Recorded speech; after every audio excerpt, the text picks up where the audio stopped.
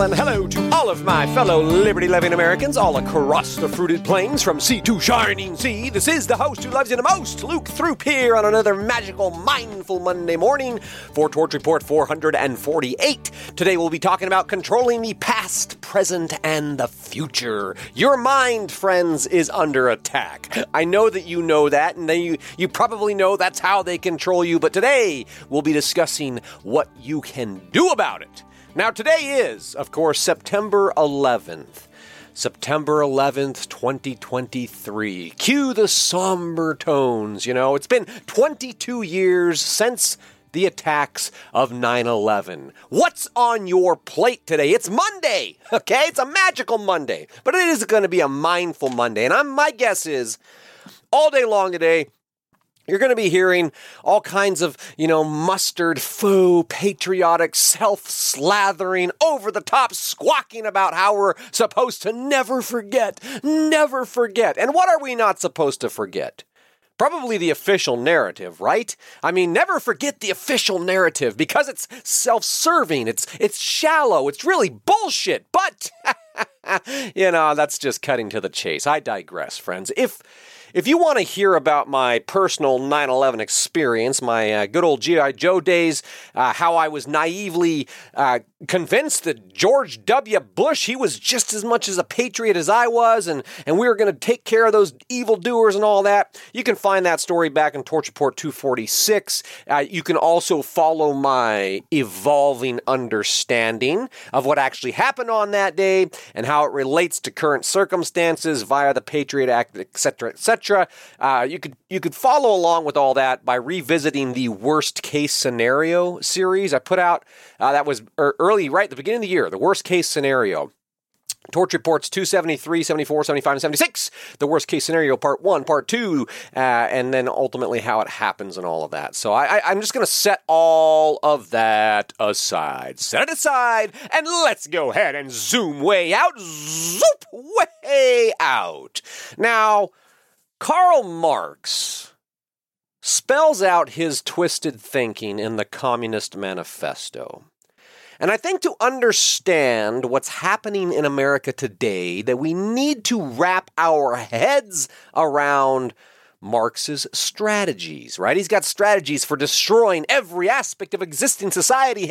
He has strategies for winning the world. He has strategies for winning the battle of democracy. But today, this is the quote that comes to my mind, and I'm reading directly from the Commie Manifesto, and I quote, "In bourgeois society, therefore, the past dominates the present. In communist society, the present dominates the past." Period. End quote. Now, okay, in bourgeois, that's the capitalist society, right? So I actually want to expand on this language a little bit. Karl Marx says, in bourgeois society, the past dominates the present. In communist society, the present dominates the past. So what does that mean exactly? Well, if you think about bourgeois as capitalist, as productive, as successful, then in a successful society, the past dominates the present. In a successful society, the past dominates the present. Now, why might that be? I'm just an ignorant peasant, but could it be because learning from the past increases our efficiency, it increases our productivity, it really increases our success in all areas of life when we learn from the past. So yeah, in a successful society, the past dominates the present, but obviously that's not what Marx was getting at, right? This commie schmuck, So I just want to pull in the second half of his little juxtaposition here to discuss communists, i.e. centralized control, i.e. consolidated power, i.e. a tyrannical state. In a tyrannical state-controlled society, the present dominates the past. Okay? And before we get into this, you could just look and see how this is playing out in society today. In a tyrannical state-controlled society, in a communist, centralized, consolidated society, the present dominates the past. And we see it today with the 1619 Project, right? The 1619 Project is a long battle over U.S. history. That's coming from the New York Times. You know, the Atlantic says historians clash with the 1619 Project. That's because the 1619 Project is a bunch of crap. But and the historians are just simply pointing that out. But how is it actually playing out? Well, right now in California, you know, they're pushing for slavery reparations, right? Yeah, I link there to the eligibilities, the payments, and more. You might want to move to California and claim to be the long-lost descendant of a slave. You know, they're offering up to $5 million payments in restitution, and that's what's in California's Reparation Task Force final report and all that. It's all there for you to take a look at if you can stomach it. But let me tell you what's not in the Reparations Task Force final report. There was not a shred of common sense, exactly zero logic or rational thinking. It was so lacking of adult-level intelligence that nearly 60% of Californians, who are not exactly known for their adult-level logic or rational thinking, but nearly 60% of Californians are openly rejecting the utter insanity of robbing taxpayers to fork out $5 million payments to the so-called descendants of slaves. You can't make this stuff up. You know, of course, it would be cheaper just to buy these descendants of slaves a plane ticket and send them back to the motherland. Of course, that would require the descendants of slaves to, you know, sacrifice all the modern amenities and all the creature comforts that come with the Western California lifestyle. Of course, you know, they'd have to sacrifice and give up all their cradle-to-grave entitlements and all the other equal opportunities they've been so generously inherited or gifted or bestowed, you know. They inherited all this stuff from the all those hardworking, productive, racist white supremacists who successfully built the most prosperous nation in human history, right? So, I mean, we could just send them back, but then they'd have to give up this stuff. But never mind all that. You know that's not how they're going to be thinking about it. So, back to what I'm getting at here. In a communist society, the present dominates the past. That is to say that whatever harebrained BS like the 1619 Project, whatever happens to be hip in the moment, that's what gets the privilege of displacing not just logic and rational thinking, but displacing history itself. And it's as if, you know, all of a sudden, the only thing that matters is that, you know, the interpretation of what matters. You know, this is what's really important. Now, we got to give, you know, the descendants of slaves deserve $5 million payments and restitutions for all these evil, right-wing, extremist, racist, white supremacists. Oh, friends, at that point, obviously, you know, the conversation has become so detached from reality. Everything has become subjective, and basically anybody can retell any story they want any way they want. Let me tell you about the American story, my version, or whoever's version. The point is that the stories drive the emotion, and then the emotion drives the behavior, and the behavior drives the vote, and the vote drives the progress, and the progress drives total control. To quote George Orwell, who controls the past controls the future. Who controls the present controls the past. Now, I'm sure you probably sense or see the circularity in that statement, right? Let's ask right now, who's in control of the present moment? And just to keep it simple, let's just say that it's the media, okay? Let's say that since the media is who's dictating the information that gets out there, that's controlling public perception in the present moment, at least on the surface level, okay? And then by controlling the present in this way, they then control the past. And the 1619 Project, that's a perfect example of this. The 1619 Project has been dubbed long-form journalism by the New York Times. You know, New York Times is said to be the paper of record. It's a liberal rag. It's a paper of the record of propaganda. But never mind that. You know, the 1690 Project. It's a good example.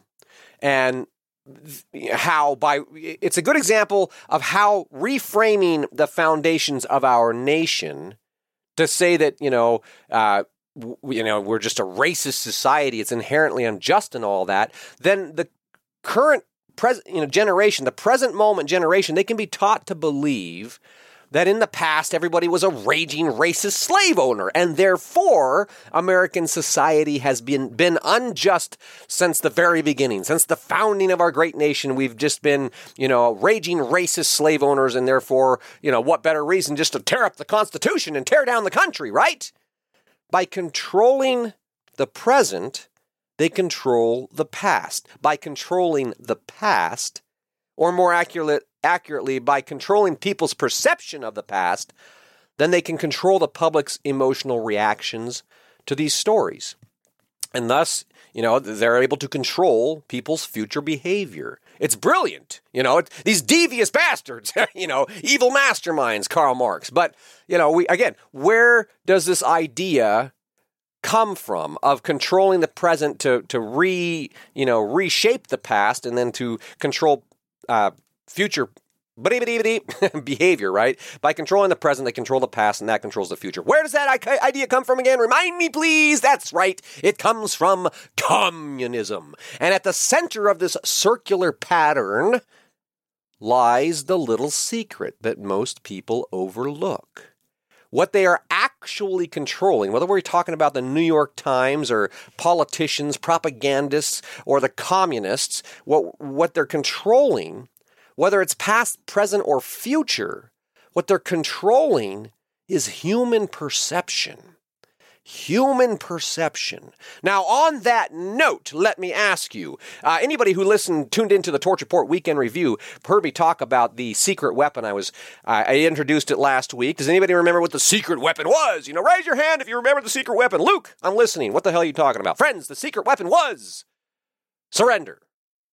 Surrender. Make surrender your secret weapon. You will be glad that you did, I assure you. Now, I want to keep hammering on this issue of making surrender your secret weapon because I feel like it's vitally important. And also because I feel like I'm kind of struggling to communicate exactly why surrender is so vitally important and exactly how, surrender is beneficial both to our individual well-beings at the personal level on the daily life, but also how surrender is beneficial to our ability to get ourselves out of this mess as a country, as a nation, as a community, okay?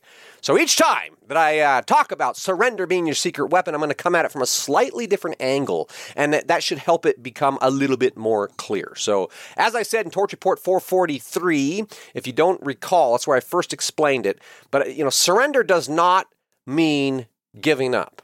Surrender does not mean giving in. In a subtle sense, surrender means acceptance of what is, as in what's real right now. Can I accept what's real right now? Because acceptance of what's real right now, that should be the first step in any practical tactical strategy, right? Because if we fail to perform an accurate assessment of what the hell is going on, then we are woefully unprepared to achieve any sorts of results. Right? We're never going to get any traction. We're never going to win a battle if we don't know what the hell is going on. So what's real right now? We need to accept what's real right now. And if we assess the situation as less than ideal, we still have to accept it.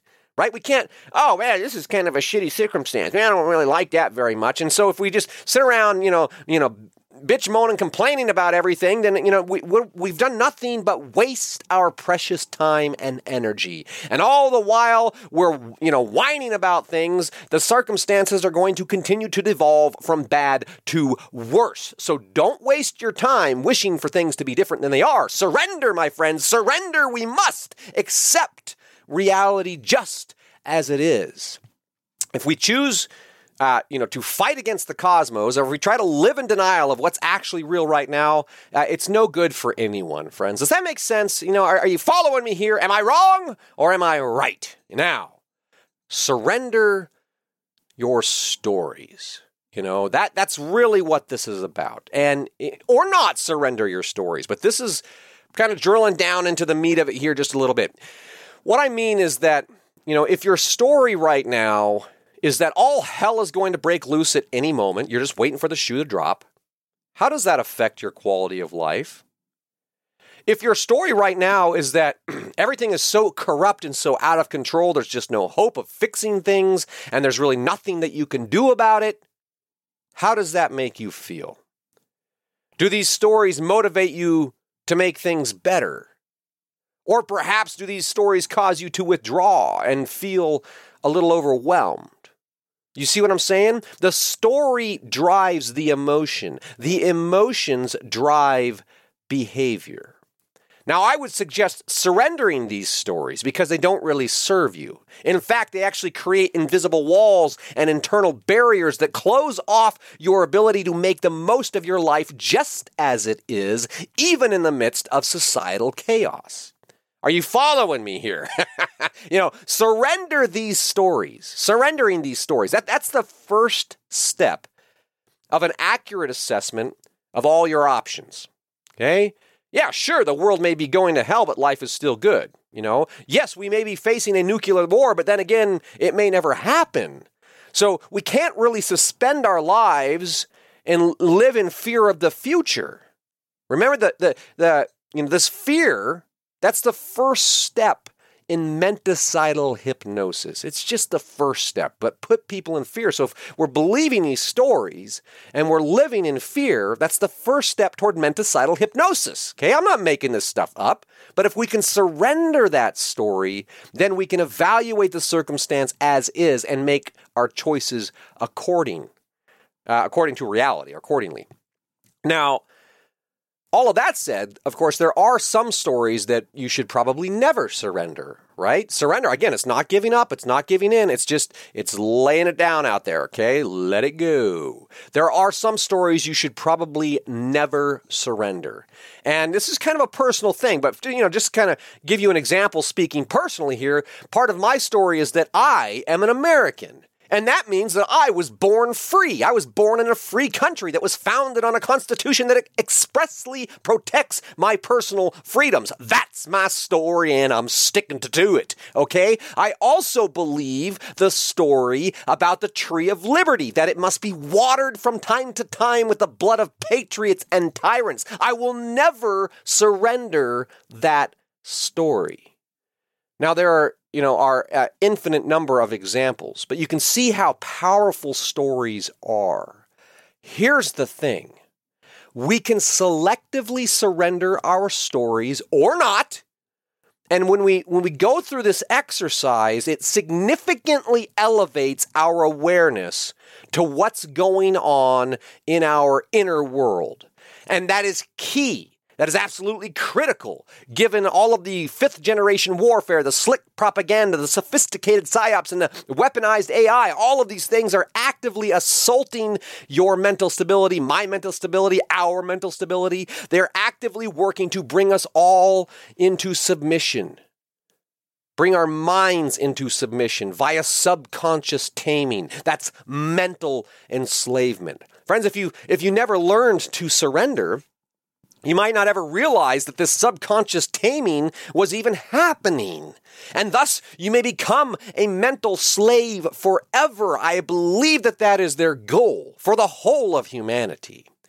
Now, I want to give you just one more example here. I see the time. We're going to wrap this up. But just pulling from the news cycle today, New Mexico just announced that the Second Amendment has been suspended for 30 days. The Constitution doesn't apply for 30 days because the great governor believes that restricting the rights of law-abiding citizens is somehow going to translate into reduced criminal behavior. Think about that one. Brilliant. More importantly, this lady believes that gun violence is a public health emergency. And since gun violence is a public health emergency, that justifies this kind of authoritarian edict. That is her story. And she believes it. She believes it precisely because that is the story that she has been conditioned to believe. And, it's a great example. We were talking here recently about the gender mainstreaming of small arms control. This is just one aspect of it. This is the global elite strategy to take away your guns in the name of public health and safety, per the UN Office of Disarmament. But we don't have time for that today, friends. It is true that this liberal tyrant is unlikely to surrender her story.